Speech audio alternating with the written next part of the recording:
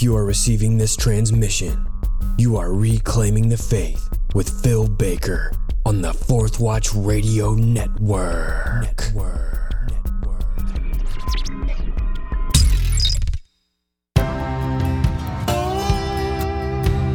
Welcome to episode 46 of Reclaiming the Faith, a podcast with a mission to reveal what the earliest Christians believed about the core issues facing us today. I'm your host, Phil Baker. Now let's dig into history.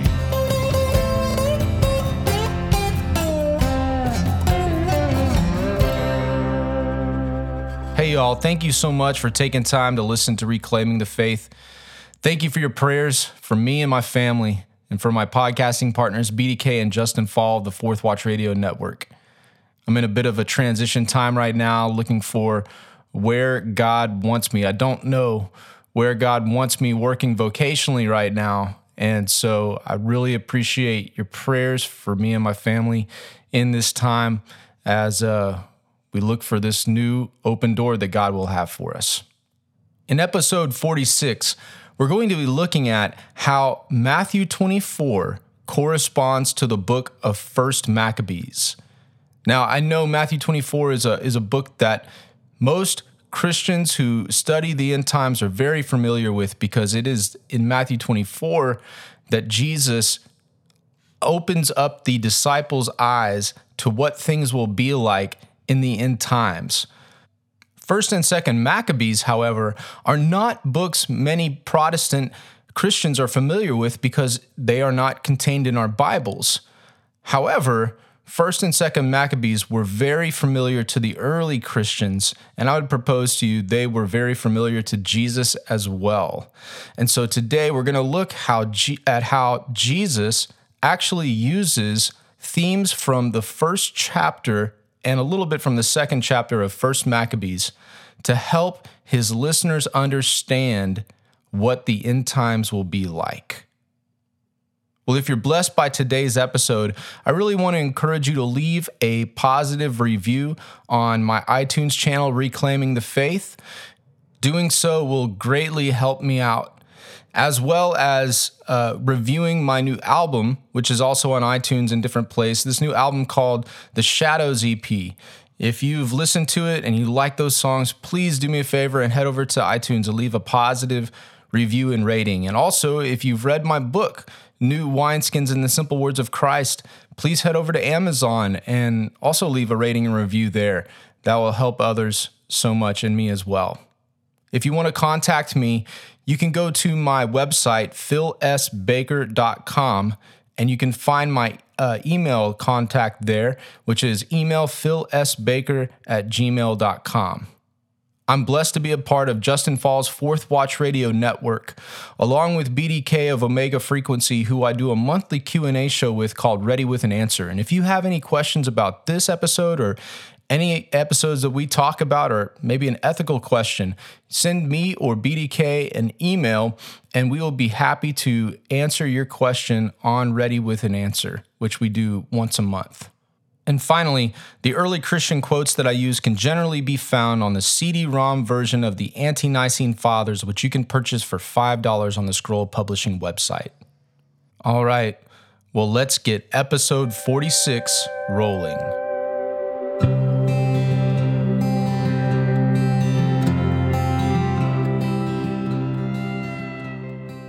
The other day, I saw a picture of a sign in the window of a bookstore which read, "Please note, the post-apocalyptical fiction section has been moved to current affairs." You know, it's unfortunate. Evil is so prevalent in our world today that it is becoming easier and easier to convince people to the truth of the scripture that we are living in the last days. But the more important point of discussion than if we are living in the last days is the subject of what the last days will look like for us believers. That is a topic that the early Christians wrote extensively about, and thus we should probably spend regular time talking about from the pulpit and in our small groups and around our dinner tables. Let me begin with a quote from a man named Hippolytus. Now, Hippolytus was basically like a great-grandchild spiritually of the Apostle John. You see, John discipled a man named Polycarp, who was the bishop of Smyrna. And Polycarp discipled a man named Irenaeus, who became the bishop of Lyon in France. And Irenaeus discipled a man named Hippolytus, who became a very influential church leader in Rome. Hippolytus wrote extensively about eschatology, about the end times. And at several points, he makes a connection between 1 Maccabees and Matthew 24. And just to give you a little background, you can think about 1st and 2nd Maccabees as true history books, which deal with the history of the Jews between the last book of the Old Testament, Malachi, and the first book of the New Testament, Matthew. In particular, 1st and 2nd Maccabees highlight the reign of the Seleucid ruler Antiochus Epiphanes, who committed what the Jews of his day called the abomination that causes desolation, because he took over Jerusalem. He invaded the temple. He outlawed worship of the Lord God, set up a statue of Zeus in the temple, sacrificed a pig to Zeus on the altar there, and unleashed a persecution upon the Jews like you wouldn't believe. This is an excerpt of what Hippolytus wrote. After these events, Antiochus commenced hostilities again against the children of Israel and dispatched one Nicanor with a large army to subdue the Jews. At the time when Judas, after the death of Matthias, ruled the people, and so forth, as it is written in the Maccabees. Now, these events having taken place, the scripture says again, "And there shall stand up another king, and he shall prevail upon the earth." Daniel has spoken, therefore, of two abominations, the one of destruction and the other of desolation. What is that time of destruction but that which Antiochus established there at the time? And what is that of desolation but that which shall be universal when the Antichrist comes? And he shall be proclaimed king by them, and shall be magnified by all, and shall prove himself an abomination of desolation to the world, and shall reign for 1,290 days. The abomination of desolation shall be given or set up. Daniel speaks therefore of two abominations, the one of destruction, which the Antichrist set up in its appointed time, and which bears a relation to that of desolation, and the other universal, when Antichrist shall come. So what I want to do now is lead you through several verses in Matthew 24, and then show how they correspond or correlate to different verses in 1 Maccabees. And so what we're going to do is start by reading the first few verses of Matthew 24.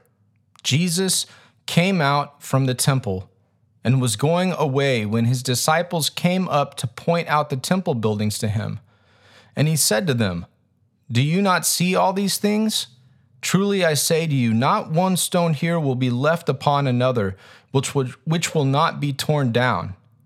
And as he was sitting on the Mount of Olives, the disciples came to him privately, saying, "Tell us, when will these things happen, and what will be the sign of your coming and of the end of the age?"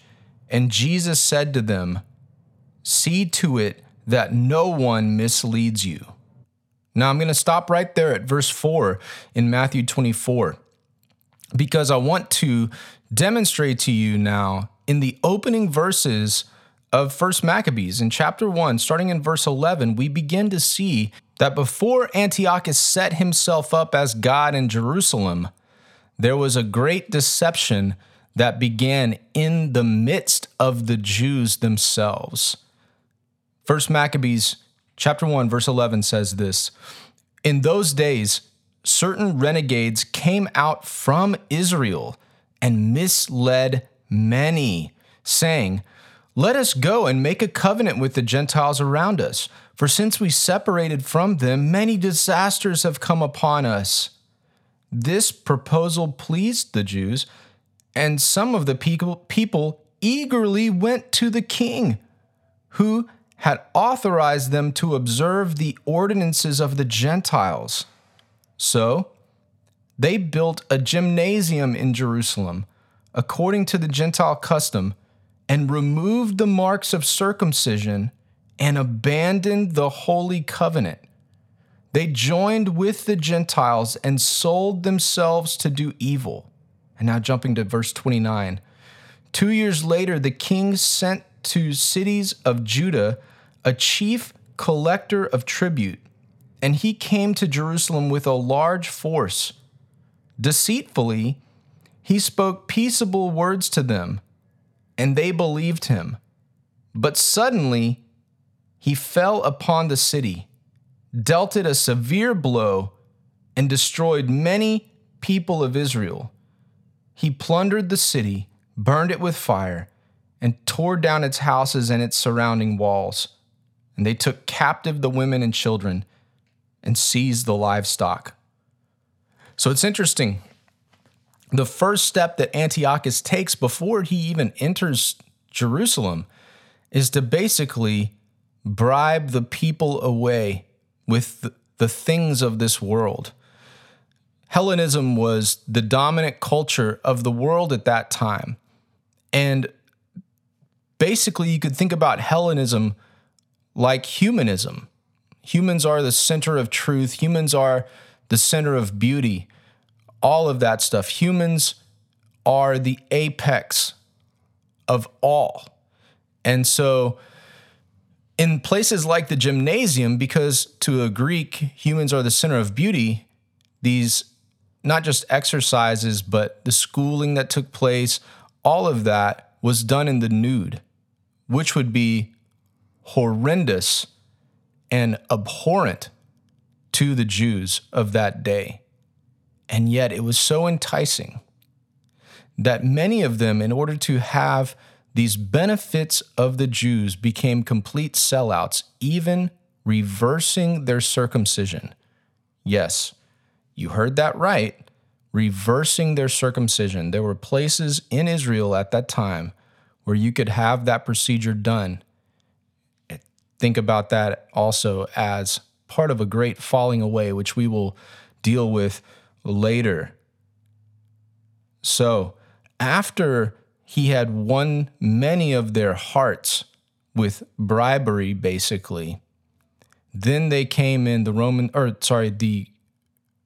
Greeks, the Seleucids came in pretending to be peaceful and tore the city apart. Watch out. Take heed that no one deceives you, that no one leads you astray. Well, getting back into Matthew 24, Jesus continues to warn his disciple. In 24 verses 6 through 8, he says to them, "You will be hearing of wars and rumors of wars. See to it that you are not frightened, for those things must take place, but that is not yet the end. For nation will rise against nation and kingdom against kingdom, and in various places there will be famines and earthquakes, but all these are merely the beginning of birth pangs." So let's think about these wars and rumors of wars, nation rising against nation and kingdom against kingdom. We'll actually go to the very first verses of 1 Maccabees. This is how it begins. Alexander of Macedon, son of Philip, this is Alexander the Great, son of Philip, that first great king in Greece, had come up from the land of Kittim and defeated Darius, king of the Persians and Medes, whom he succeeded as ruler, at first of Hellas. He undertook many campaigns, gained possession of many fortresses, and put local kings to death. So he advanced to the ends of the earth, plundering nation after nation. The earth grew silent before him. and his ambitious heart swelled with pride. He assembled very powerful forces and subdued provinces, nations, and princes, and they became his tributaries.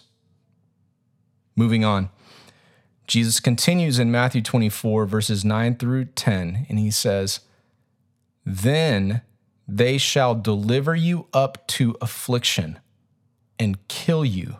Speaking to his disciples, they're going to deliver you up to affliction and kill you, and you shall be hated by all nations for my name's sake. And then many shall stumble, and they shall deliver up one another and shall hate one another. So you can see this, as this persecution increases, so does this great falling away that Jesus said is going to happen at the end. First Maccabees illustrates the same basic principles happening with the Jews in what must have felt like the end of the world. Verse 44 of chapter 1 of First Maccabees. "The king also sent edicts by messenger to Jerusalem and the towns of Judah, directing them to adopt customs foreign to the country, banning burnt offerings, sacrifices, and libations from the sanctuary, profaning Sabbaths and feasts, defiling the sanctuary and everything holy, building altars, shrines, temples for idols, sacrificing pigs and unclean beasts, leaving their sons uncircumcised, and prostituting themselves to all kinds of impurity and abomination, so that they should forget the law and revoke all observance of it. Anyone not obeying the king's command was to be put to death." Writing in such terms to every part of his kingdom, the king appointed inspectors for the whole people and directed all the towns of Judah to offer sacrifice city by city. And many of the people, that is, every apostate from the law, rallied to them and so committed evil in the country, forcing Israel into hiding in any possible place of refuge. So you can see how many of the Jews became apostates when that persecution was turned up. They were delivered to death and hated and killed, and brother was betraying brother to death. Now let's look at this term, abomination of desolation.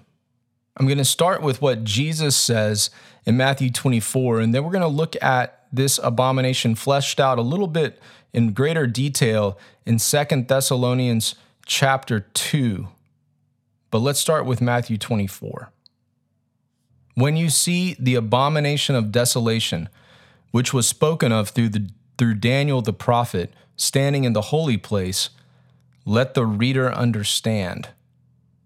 All right, we're going to pause there, because Matthew seems to be saying that people should understand what the abomination of desolation is based on what Daniel wrote in his book.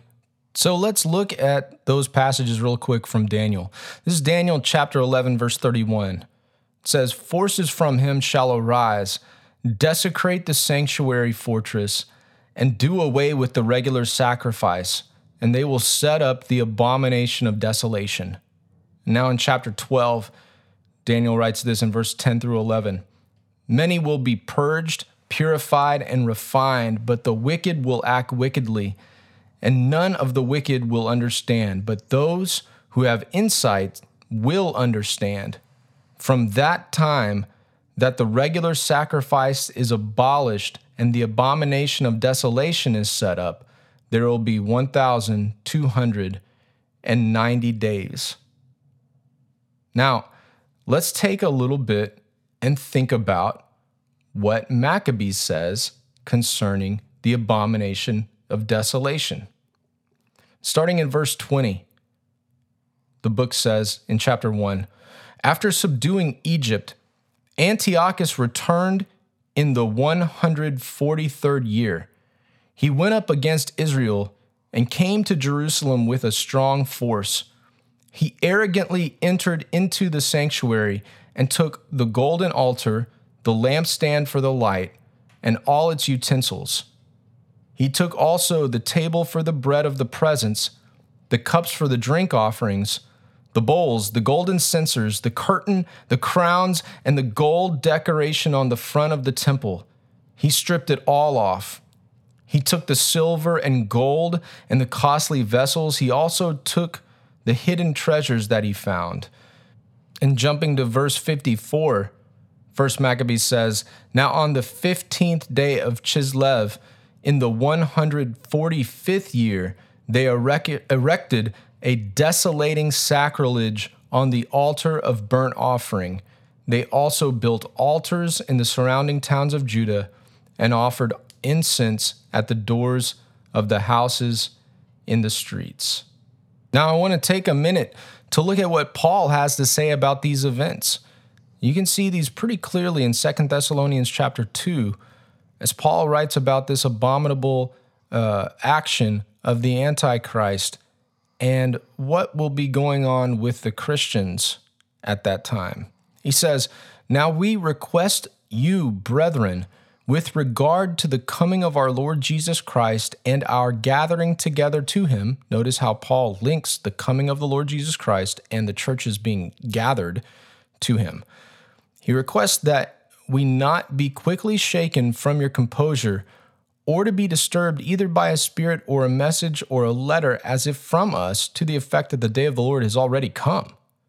Let no one in any way deceive you. Notice that same language he uses from Maccabees and that Jesus uses. Let no one deceive you, for it will not come unless the apostasy comes first. Remember, we talked about that falling away that's happening. The apostasy that's coming first, and then the man of lawlessness is revealed, the son of destruction, who opposes and exalts himself over every so-called God or object of worship, so that he takes his seat in the temple of God, displaying himself as being God. Now that's interesting, because the name Antiochus Epiphanes means God made manifest. So Antiochus took this name for himself as he was proclaiming himself above the God Yahweh in Yahweh's temple. Paul continues, "Do you not remember that while I was still with you, I was telling you these things? And you know what restrains him now, so that in his time he will be revealed. For the mystery of lawlessness is already at work.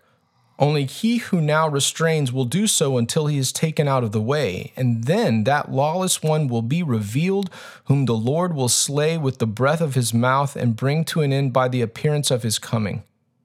That is, the one whose coming is in accordance with the activity of Satan, with all power and signs and false wonders, with all the deception of wickedness for those who perish because they did not receive the love of the truth so as to be saved.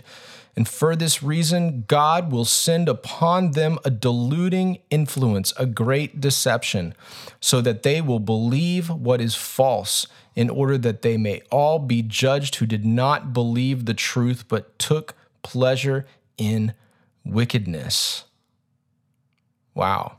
Think about that as it relates to what was going on in the time of the Maccabees. But I want to take it one step further. I want to go to the book of Revelation in chapter 13 to show you some of this wrath of the Antichrist.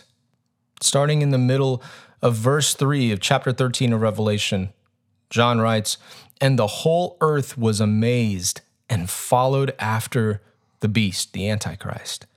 "They worshiped the dragon, Satan, because he gave his authority to the beast. And they worshiped the beast, saying, 'Who is like the beast, and who is able to wage war with him?' And there was given to him a mouth speaking arrogant words and blasphemies, and authority to act for 42 months was given to him. And he opened his mouth in blasphemies against God, to blaspheme his name and his tabernacle, that is, those who dwell in heaven. It was also given him to make war with the saints and to overcome them, and authority over every tribe and people and tongue and nation was given to him. All who dwell on the earth will worship him, everyone whose name has not been written from the foundation of the book of the world in the book of life of the Lamb who has been slain. If anyone has an ear, let him hear. If anyone is destined for captivity, to captivity he goes. If anyone kills with the sword he must be killed. Here's the perseverance and the faith of the saints. And I saw another beast coming out of the earth, and he had 2 horns like a lamb, and he spoke as a dragon. He exercises all the authority of the first beast in his presence, and he makes the earth and those who dwell in it to worship the beast, whose fatal wound was healed. He performs great signs so that he even makes fire come down out of heaven to the earth in the presence of men. And he deceives those who dwell on the earth because of the signs which was given to him to perform in the presence of the beast, telling those who dwell on the earth to make an image to the beast who had the wound of the sword and has come to life. And it was given to him to give breath to the image of the beast, so that the image of the beast would even speak and cause as many as do not worship the image of the beast to be killed. And he causes all, the small and the great, the rich and the poor, and the freemen and the slaves to be given a mark on their right hand or on their forehead. And he provides that no one will be able to buy or sell except the one who has the mark, either the name of the beast or the number of his name. And here is wisdom. Let him who has understanding calculate the number of the beast, for the number is that of a man, and his number is 666. So it's interesting how Paul and John both have this framework that they're working with, not just the words of Jesus, but how the words of Jesus are hearkening back to the words of Daniel and the words of 1st and 2nd Maccabees. They all have this framework, and what they're saying, what both Jesus and Paul and John are saying, is that just as there was a type of the abomination of desolation, there's going to be a greater type of the abomination of desolation that is coming at the end, right before Christ returns. So, let's jump back into some of Jesus' words from Matthew 24. Let's think about this great falling away. Remember, Jesus had said in verse 9 of chapter 24 of Matthew, "Then they will deliver you to tribulation and will kill you, and you will be hated by all nations because of my name. At that time, many will fall away and will betray one another and hate one another, and many false prophets will arise and mislead many. And because lawlessness is increased, most people's love will grow cold." So let's think back to this issue of falling away as it regards 1 Maccabees chapter 1 and looking at verse 51. It says, "In such words he wrote to his whole kingdom," speaking of Antiochus, "and he appointed inspectors over all the people and commanded the towns of Judah to offer sacrifice town by town. Many of the people, everyone who forsook the law, joined them, and they did evil in the land, and they drove Israel into hiding." And that's a portion that we already read, but I wanted to highlight it for you there because it shows how as persecution increased, so did the falling away of the Jews. And thus, Paul and John says, so will the falling away of the Christians. Next, in Matthew 24, verse 19, Jesus says, "Woe to those who are pregnant during that terrifying reign of the Antichrist." And 1 Maccabees chapter 1, verse 60 through 61 say this, "Women who had their children circumcised were put to death according to the edict, with their babies hung around their necks, and the members of their household, and those who had performed the circumcision were executed with them. Can you imagine that if you're a mom, or even if you're a dad, and you see these women holding their babies, having the babies killed and put around the mothers' necks when the mothers are executed, and their fathers and brothers with them? Unimaginable. Then Jesus says, but pray, in Matthew 24, verse 20, he says, but pray that your flight will not be in the winter or on a Sabbath. Now, when Antiochus began to impose all these horrible things upon the Jews, First Maccabees demonstrates that a remnant fled because they were unwilling to cave in and be sellouts. And it says, many people, this is in chapter 2 of First Maccabees, verses 29 through 38. It says, many people who were concerned for virtue and justice went down to the desert and stayed there, taking with them their sons, their wives, their cattle. So oppressive had their sufferings become. Word was brought to the royal officials and forces stationed in Jerusalem, in the city of David, that those who had repudiated the king's edict had gone down to the hiding places in the desert. A strong detachment went after them, and when it came up with them, wrangled itself against them in battle formation, preparing to attack them on the Sabbath day. And these men said, enough of this.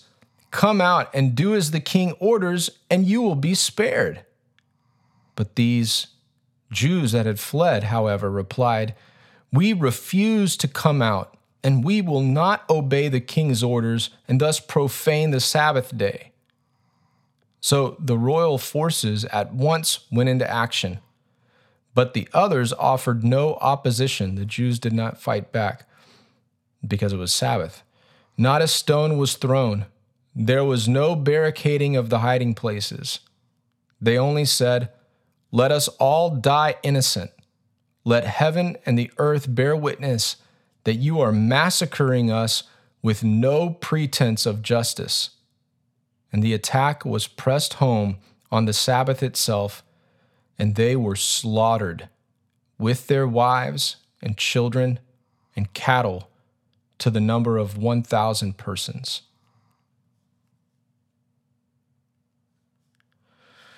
Jesus also tells us in Matthew 24 in those days, in Matthew 24, verse 16 through 18, we are to flee to the mountains. And so after this abomination of desolation is identified, Jesus said that the people in the land of Judea should flee. And we Christians should flee. And so 1 Maccabees chapter 2, verse 27 through 30 says this, then Mattathias went through the town, shouting at the top of his voice, let everyone who has any zeal for the law and takes his stand on the covenant come out and follow me. Then he fled with his sons into the hills, leaving all their possessions behind in the town. Right? Like, don't be like Lot's wife and looking back at your possessions. Just go. And so Christians, it's okay to flee, and you should flee when this time comes. It's okay. All right, I want to look at just two more passages from Matthew chapter 24. And the first is from verse 21 of Matthew 24. And there Jesus says this, for then, speaking of at the time of the abomination of desolation, then there will be a great tribulation, such as has not occurred since the beginning of the world until now, nor ever will. This, what I'm about to read to you, is horrific tribulation, such that us in our quote-unquote safe world have never seen.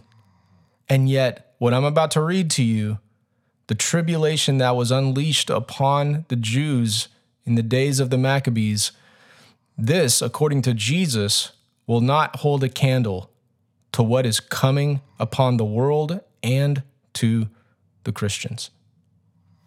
This is 1 Maccabees chapter 1, starting in verse 41. Then the king, speaking of Antiochus Epiphanes, the quote-unquote God made manifest, the king wrote to his whole kingdom that all should be one people and that all should give up their particular customs. He directed them to follow customs strange to the land, to forbid burnt offerings and sacrifices and drink offerings in the sanctuary, to profane Sabbaths and festivals, to defile the sanctuary and the priests, to build altars and sacred shrines for idols, to sacrifice swine and other unclean animals, and to leave their sons uncircumcised. They were to make themselves abominable by every unclean and profane action, so that they would forget the law and change all the ordinances. And he added, whoever does not obey the command of the king shall die.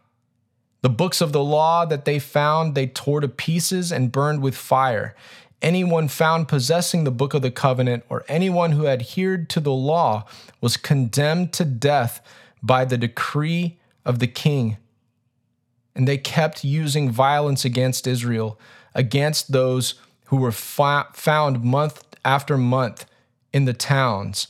And on the 25th day of the month, they offered sacrifice on the altar that was on top of the altar of the burnt offering. Now, I want to read you a passage that is horrific. And I apologize if you have kids listening, you may not want them to hear this because of the violence it pertains in the literature, or in the writings here. So I'll give you a second to pause it. All right. So this is 2 Maccabees chapter 7, and the subtitle that we've got here is The Martyrdom of the Seven Brothers. This is what it says. It happened also that 7 brothers and their mother were arrested and were being compelled by the king under torture with whips and cords to partake of unlawful swine's flesh. One of them, acting as their spokesman, said, "What do you intend to ask and learn from us? For we are ready to die rather than transgress the laws of our fathers." And the king fell into a rage, and he gave orders that pans and cauldrons be heated. These were heated immediately, and he commanded that the tongue of their spokesman be cut out, that they scalp him and cut off his hands and feet, while the rest of the brothers and the mother looked on. While he was utterly helpless, the king ordered them to take him to the fire, still breathing, and to fry him in a pan. The smoke from the pan spread widely, but the brothers and their mother encouraged one another to die nobly, saying, "The Lord God is watching over us, and in truth has compassion on us, as Moses declared in his song, which bore witness against the people to their faces, and when he said, 'And he will have compassion on his servants.'" Now, after the first brother had died in this way, they brought forward the second for their sport. They tore off the skin of his head with the hair and asked him, "Will you eat rather than have your body punished limb by limb?" And he replied in the language of his fathers and said to them, "No." Therefore, he in turn underwent tortures just as the first brother had done. And when he was at his last breath, he said, "You accursed wretch, you dismiss us from this present life, but the King of the universe will raise us up to an everlasting renewal of life, because we have died for his laws." After him, the third was the victim of their sport. When it was demanded, he quickly put out his tongue and courageously stretched forth his hands and said nobly, "I got these from heaven, and because of his laws, I disdain them, and from him I hope to get them back again." As a result, the king himself and those with him were astonished at the young man's spirit, for he regarded his sufferings as nothing.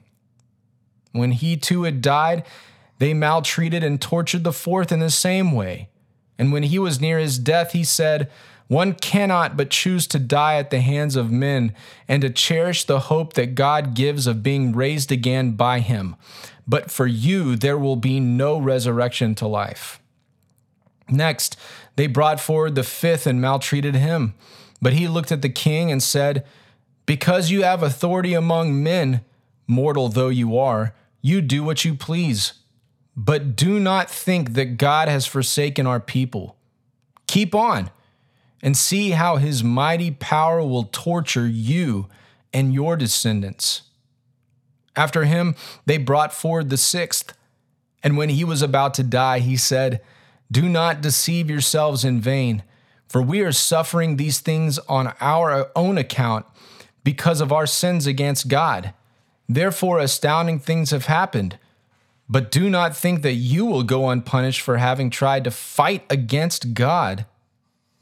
Now the mother was especially admirable and worthy of honorable memory.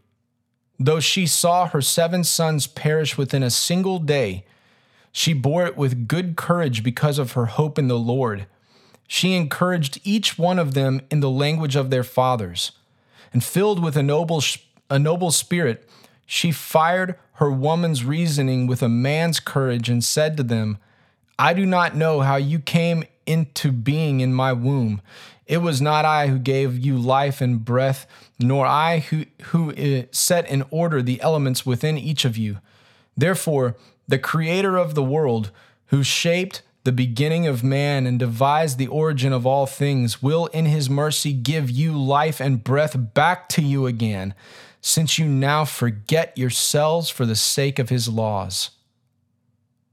Antiochus felt that he was being treated with contempt, and he was suspicious of her reproachful tongue. And the youngest brother, being still alive, Antiochus not only appealed to him in words, but promised with oaths that he would make him rich and enviable if he would turn from the ways of his fathers, and that he would take him for his friend and entrust him with public affairs. Now, since the young man would not listen to him at all, the king called the mother to him and urged her to advise the youth to save himself. After much urging on his part, she undertook to persuade her son. But leaning close to him, she spoke in their native tongue as follows, deriding the cruel tyrant. "My son, have pity on me. I carried you 9 months in my womb and nursed you for 3 years, and have reared you and brought you up to this point in your life and have taken care of you. I beseech you, my child, to look at the heaven and the earth and see everything that is in them, and recognize that God did not make them out of the things that existed. Thus also mankind comes into being. Do not fear this butcher, but prove worthy of your brothers. Accept death, so that in God's mercy I may get you back again with your brothers." And while she was still speaking, the young man said, "What are you waiting for? I will not obey the king's command, but I obey the command of the law that was given to our fathers through Moses. But you, who have contrived all sorts of evil against the Hebrews, will certainly not escape the hands of God. For we are suffering because of our own sins. And if the living Lord is angry for a little while to rebuke and discipline us, he will again be reconciled with his own servants. But you, unholy wretch, you most defiled of all men, do not be elated in vain and puffed up by uncertain hopes when you raise your hand against the children of heaven, for you have not yet escaped the judgment of the Almighty, all-seeing God. For our brothers, after enduring a brief suffering, have drunk of ever-flowing life under God's covenant. But you, by the judgment of God, will receive just punishment for your arrogance. I, like my brothers, give up my body and life for the laws of our fathers, appealing to God to show mercy soon to our nation, and by afflictions and plagues to make you confess that he alone is God, and through me and my brothers to bring to an end the wrath of the Almighty, which has just fallen on our whole nation. And the king fell into a rage, and he handled him worse than the others, being exasperated at his scorn. So that youngest brother died in his integrity, putting his whole trust in the Lord. And last of all, the mother died after her sons. In this huge section, and I thank you for enduring with me through that long reading, but that last section truly illustrates the truth of Matthew 24:13, when Jesus says, "Those who remain to the end will be saved." May you endure to the end, not fearing the wrath of the Antichrist. And may you begin to get yourself ready for that time if you should face it, by resisting the devil now, humbling yourself under God's mighty hand. May you not be afraid of any kind of persecution, whether it comes from outside the church or within the church walls itself. May you receive Jesus' words that blessed are you when people persecute you, when people say all kinds of false things against you. Look at persecution as a blessing, just like the people of the time of the Maccabees did, just like Jesus did, just like his disciples Paul and John did. May you be a faithful witness for the King of Kings, who overcomes the devil by the blood of the Lamb and the word of your testimony. God bless you.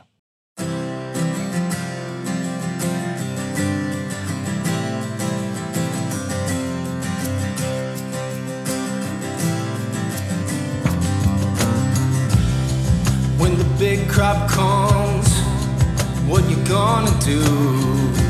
You can build bigger barns like your heart tells you to.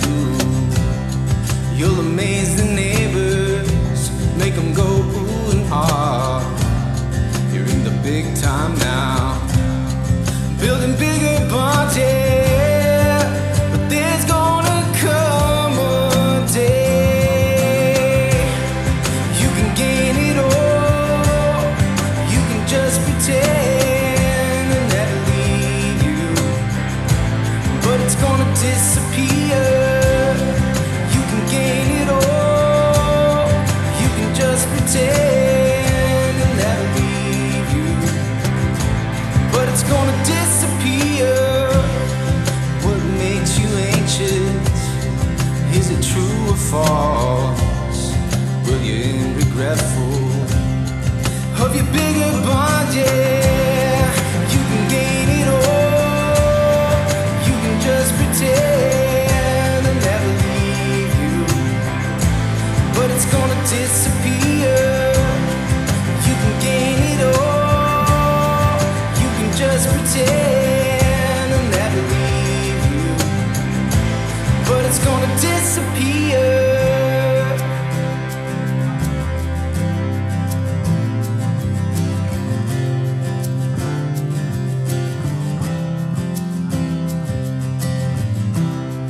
In the foolish things, in the small things, in neglected things, he is near. In the foolish things, in the small things, in neglected things, he is near. You can gain it all.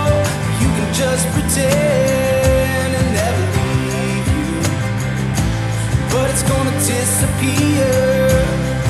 You can gain it all. You can just pretend and never leave it's gonna disappear.